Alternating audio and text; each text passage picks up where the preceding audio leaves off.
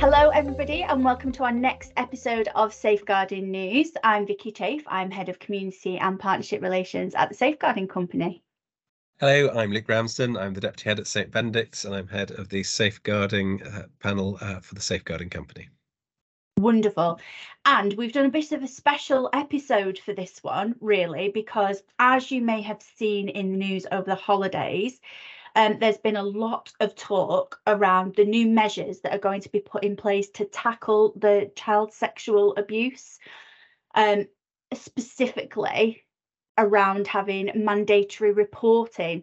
So it's been in an awful lot of newspapers, hasn't it, Luke? Yes, and it's in particular, it's been very politicised what's been put out there in the news. And so if you have sort of seen it on the TV or in the news, you might have seen, first of all, kind of quite big sort of headlines. In particular, what's worried a few people is, first of all, kind of quite vague comments about, we're just going to introduce mandatory reporting without any details, but also, unfortunately, a lot of political point scoring talking about grooming gangs, really quite overtly racist comments basically from government leaders saying, Pakistani men leading grooming gangs are at the heart of sexual abuse in the UK. Which, as a lot of people have been very quick to point out in the press as well, to rebut that, to say, yes, there have been issues with that, but it's really important that just because the government is, potentially trying to score some points, that people don't put their eye off the ball and say, actually, there's a much broader issue of child sexual abuse across the country, and it's not at all right to say that there's one particular group in society that's been at the heart of all this. And all the statistics would say absolutely that it's it's a much broader problem, and indeed a lot of the issues come from within the family home of many children. So I think what Vicky and I thought would be good just to talk through some more of the documents that actually lie behind some of these slightly overdone headlines and these politicized ideas.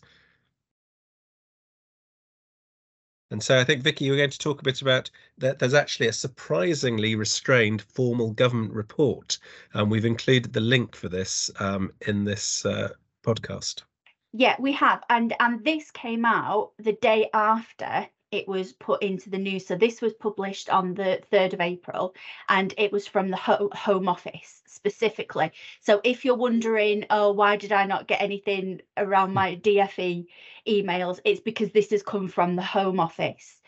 And as Luke said, it's the start of a journey, and they make it very clear that this is the start of the journey and that it is going to be a long ongoing. And in fact, it says that the first step is to introduce the duty is to call for evidence, which will be open to professionals, volunteers, parents, victims and survivors and the wider public. And it'll be the start of the extensive consultation to ensure everyone's views are represented ahead of implementing the new duty. So it's saying very clearly that we are at the start of this journey, and we haven't got to that point where we can start saying that things are mandatory. But what they have said is that the immediate support to support the professionals who work with children, they are providing £600,000 to the NSPCC whistleblowing helpline.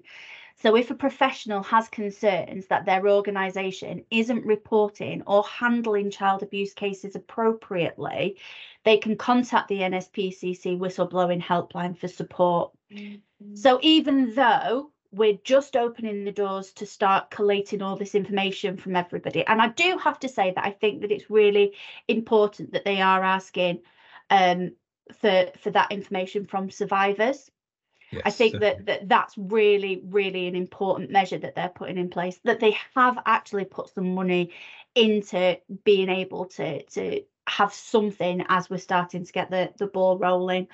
As you read through it, it does talk about Sarah's Law and how this impacts and how it's changed things. So just have a look around that. And Sarah's Law was implemented, let me just double check.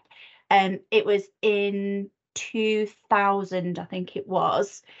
And Sarah's Law was implemented because of 8-year-old Sarah Payne, who was murdered by a previously convicted sex offender.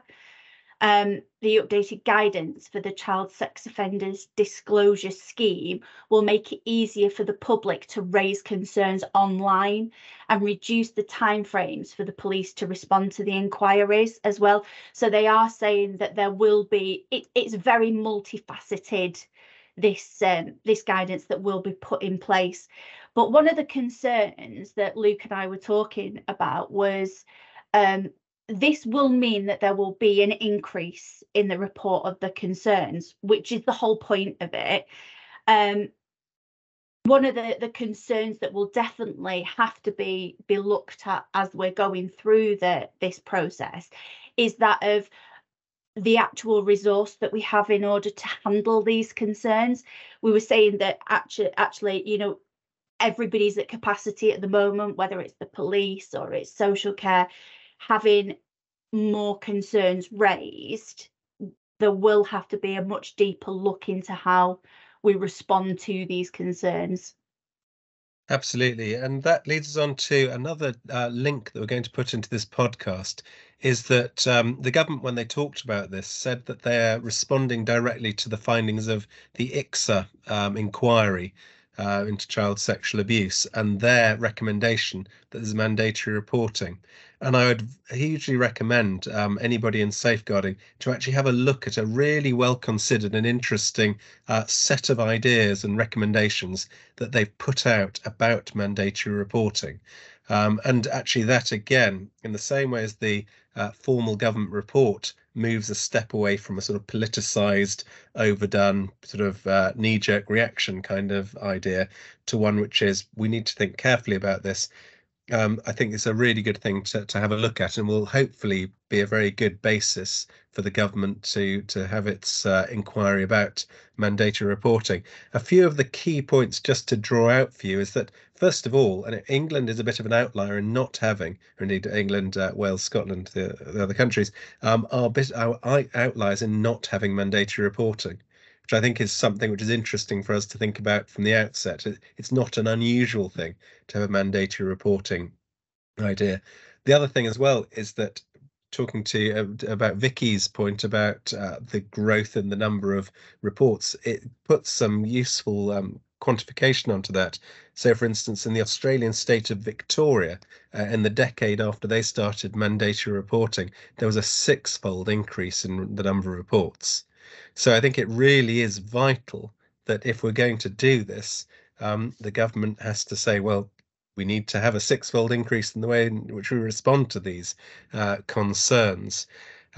The other key thing that I think it does is allay a lot of concerns that people might have if they're safeguarding leads about, well, what's going to happen here? If I make a mistake, am I going to go to prison? If I make an honest sort of error in something, is this going to be a personal, professional disaster for me? And I think reading through, again, I won't go into all the details, but reading through the ICSA report, it's very clear that it's not seeking to criminalize and put pressure on professionals. Indeed, it's something that they're trying to support professionals with. A particular paragraph to draw out is one where it says, well, look, unless a professional has directly seen a particular, an example of child sexual abuse, it would not be a criminal concern. So they might be saying, no, a requirement to report, even if there are just, concerns. But I said it's only if you, directly witness sexual abuse and then decided not to tell anybody that this would potentially be a criminal concern. And I think those ideas where it's sort of saying, well, some things there might be a fine for the school if they got it wrong, or it might be that there was a note on the record, all the way up to if you are clearly and blatantly ignoring sexual abuse, that there would be a legal, a criminal response to that. And indeed, one of the things that a lot of people are saying is, well, hang on a minute, isn't that the case already? And so, and actually looking into those details, actually KCSIE is very vague when you actually look at the details of the legal requirements for safeguarding leads.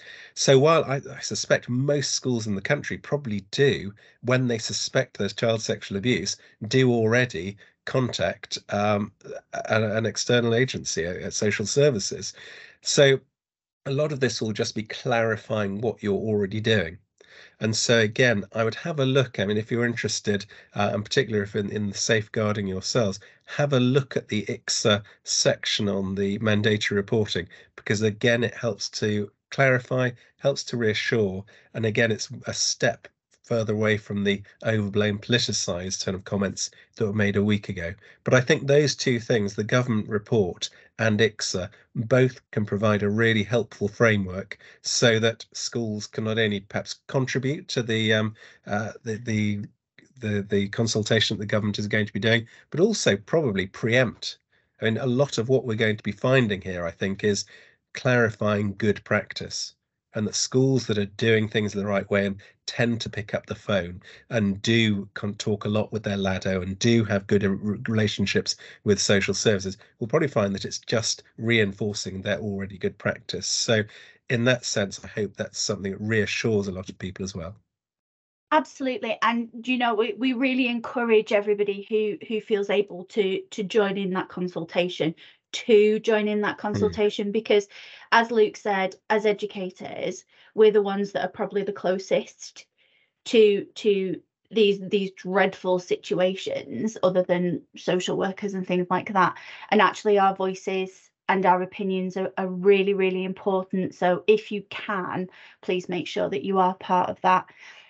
As always, we'll put all of the links in our show notes, and please join in the conversation in the community. We'd love to hear your thoughts on what it is that you have thought about this mandatory reporting, and tell us what your thoughts are on the government document. Absolutely. And that is it from us. Thank you very much for joining us. I've been Vikkey Chaffe. And Luke Ramsden. Wonderful, and we'll see you on the next episode. Goodbye. Bye.